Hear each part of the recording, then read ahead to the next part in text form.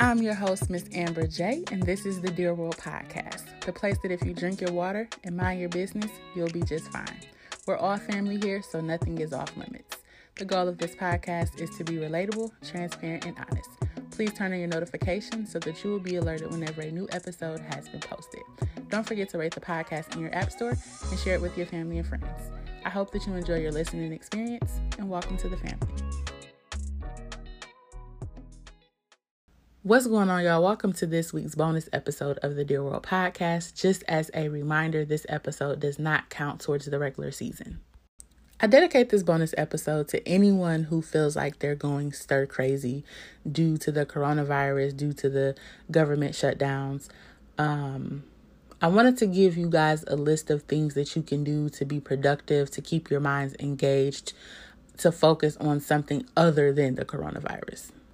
The first thing on the list is to learn another language, and this is something that I need to jump on because I'm a little slow. I took Spanish for 2 years in high school, y'all, maybe 2.5, and I don't remember a damn thing other than basic phrases, sentences, and words. Then I also took Slovenian 2 semesters in college, and I don't remember a damn thing other than Dober Dan, and I honestly don't even know what that means. That's crazy. So I need to hop on this as well. One website that I have used for sure is Duolingo. That is a free tool. Some of it is kind of basic, and I think they have the option where you can pay for more advanced lessons. But if you're just starting out, you want those free basic lessons anyway. Another website that is free is Babbel. There's also Open Culture, Live Mocha, Mango Languages, and Transparent Language. So those are some of the free online resources. There's also Rosetta Stone. Now, depending on how deep your pockets are and what your tax bracket is, you might want to stay away from Rosetta Stone because they charge you per lesson. It's like a set that you pay for. They're a little pricey. I think it's upwards of $100. And that's a little pricey for me, especially if I'm not going to stay consistent with it. And sometimes I'm inconsistent, so I'm not going to do that. But it's definitely a great resource. So there are several online tools that you can use. You can also, let's say if you want to learn Spanish, you can watch the Spanish Network, listen to the show, but follow along with English subtitles. And French and Spanish are the 2 easiest languages to learn. So if you can learn French, you can learn Spanish. And if you can learn Spanish, you can learn French. So utilize this time. If you want to learn a second language, this is a great time to do it. Learning a different language has several benefits, especially when it comes to jobs and you're fluent in another language. That's more change in your pocket, baby. Number 2, utilize YouTube University. There are so many videos on how to do so many things. You can learn how to write a script. You can learn how to edit videos. You can learn how to film. You can learn how to write a book. You can learn how to cook, how to dance. There are so many things that you can learn just by watching YouTube videos, and most videos are free. I mean, granted, the commercials are annoying, but we can look past that and gain new skills.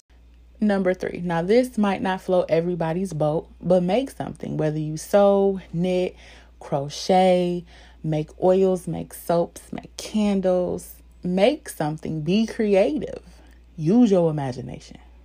Number 4, now this is one of my favorite things that sometimes I don't have time for, that I have to make time for, but now I have no excuse not to do this, which is reading. And when I say read, I mean literally sit down and get lost in a book. Turn off your phone, put it on D&D, flip it over. Whatever it is that you need to do in order to not be distracted by it, do it and just enjoy reading a book. There are all types of books. There is a book for everybody, in my personal opinion. And even if you're one of those people that doesn't like actual books, because I have an abundance of books and I eventually want to get a bookshelf. But if you're one of those people that, books are too expensive, and then what do I do with it after I read it? Ebooks, baby. Ebooks. Sometimes, though, it's weird. Ebooks are more expensive than actual paper books, but it is what it is. And then I know some people don't like ebooks. They actually like the physical book. They like the smell, the feel of the book. You can still order books online. And I believe Barnes & Noble, you can order your books online and get them ready and go to the store and pick them up. I think they even might bring them to the car for you. So reading is fundamental. Some of us could sharpen up on our reading skills and our writing skills. So reading is a good way to do that. No shots taken there. I'm just saying. But reading is definitely a good way to utilize our time. Even if we just read a chapter or 2 a day, it keeps our minds stimulated. Number 5. Now, I don't know about y'all, but I'm not trying to end up on my 600-pound life. And quarantine has definitely pushed me to eat more snacks, definitely more snacks than what I normally eat. And I'm one of those people that prefers going to the gym. However, the gyms are closed. But there are exercises and activities that we can do from home. There's yoga, there's meditation, there's stretching, there's aerobics, lifting weights, running in place, air boxing. There are several online resources, again, YouTube and certain apps that provide fitness for you based on your fitness level. So we can still be active even though the gyms are closed. And that's a good way to release stress, release tension, and kind of just get your blood flowing and give you something to do other than watching Netflix and eating snacks. Number 6. Now, I know this might contradict my last statement. However, there are 24 hours in a day and we have to utilize those 24 hours, right? Right. So next thing on my list, watch movies, catch up on TV shows, get into new shows, get into things that you might normally have not had time to watch. Netflix, Hulu, Amazon Prime. There are several ways to watch TV and movies. So if you're struggling to kind of find something to do, you can always sit down and binge watch a show. Just don't eat too many snacks in the process. That's all.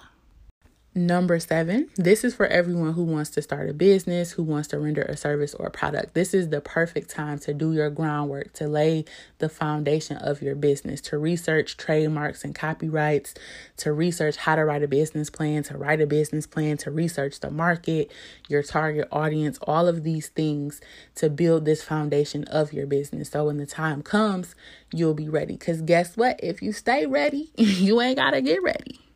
Number 8, volunteer your time. Volunteer.org has several virtual opportunities that you can do from the convenience of your own home. You can write letters to senior citizens. You can tutor individuals online. You can make masks. There are several things that you can do to volunteer your time while still being at home. Number 9, declutter. And when I mean declutter your home, your space, your mind, the contacts in your phone. Rid yourself of things that you've been holding on to that you thought that you didn't have time to get rid of. Number 10. Now for me, this one is stressful because I put too much emphasis on staying in the lines, which in turn stresses me out. But for a lot of people, coloring is a stress reliever. You can turn on some music, get your crayons, color pencils, and just go at it. Number 11, this is the perfect time to distract yourself with yourself. And by that, I mean literally focus on you, your self-awareness, things that you love about yourself, things that you want to work on, practicing self-care, taking a bubble bath, giving yourself a facial, all of these things that we normally might not have time for. And also, while you are distracting yourself with yourself, you can also use that time to sit with God and just to meditate on your thoughts. Last but not least, number 12, use this downtime to connect with the people that you care about. It's kind of hard to spend quality time with people that you don't live with. However, you can video chat or just have a simple phone conversation with the people in your life that you care about or people that you want to get to know better. This is the perfect time to spend quality time with people, even if we can't be in their presence. All right, y'all, that's it for the list. I hope that you found it beneficial.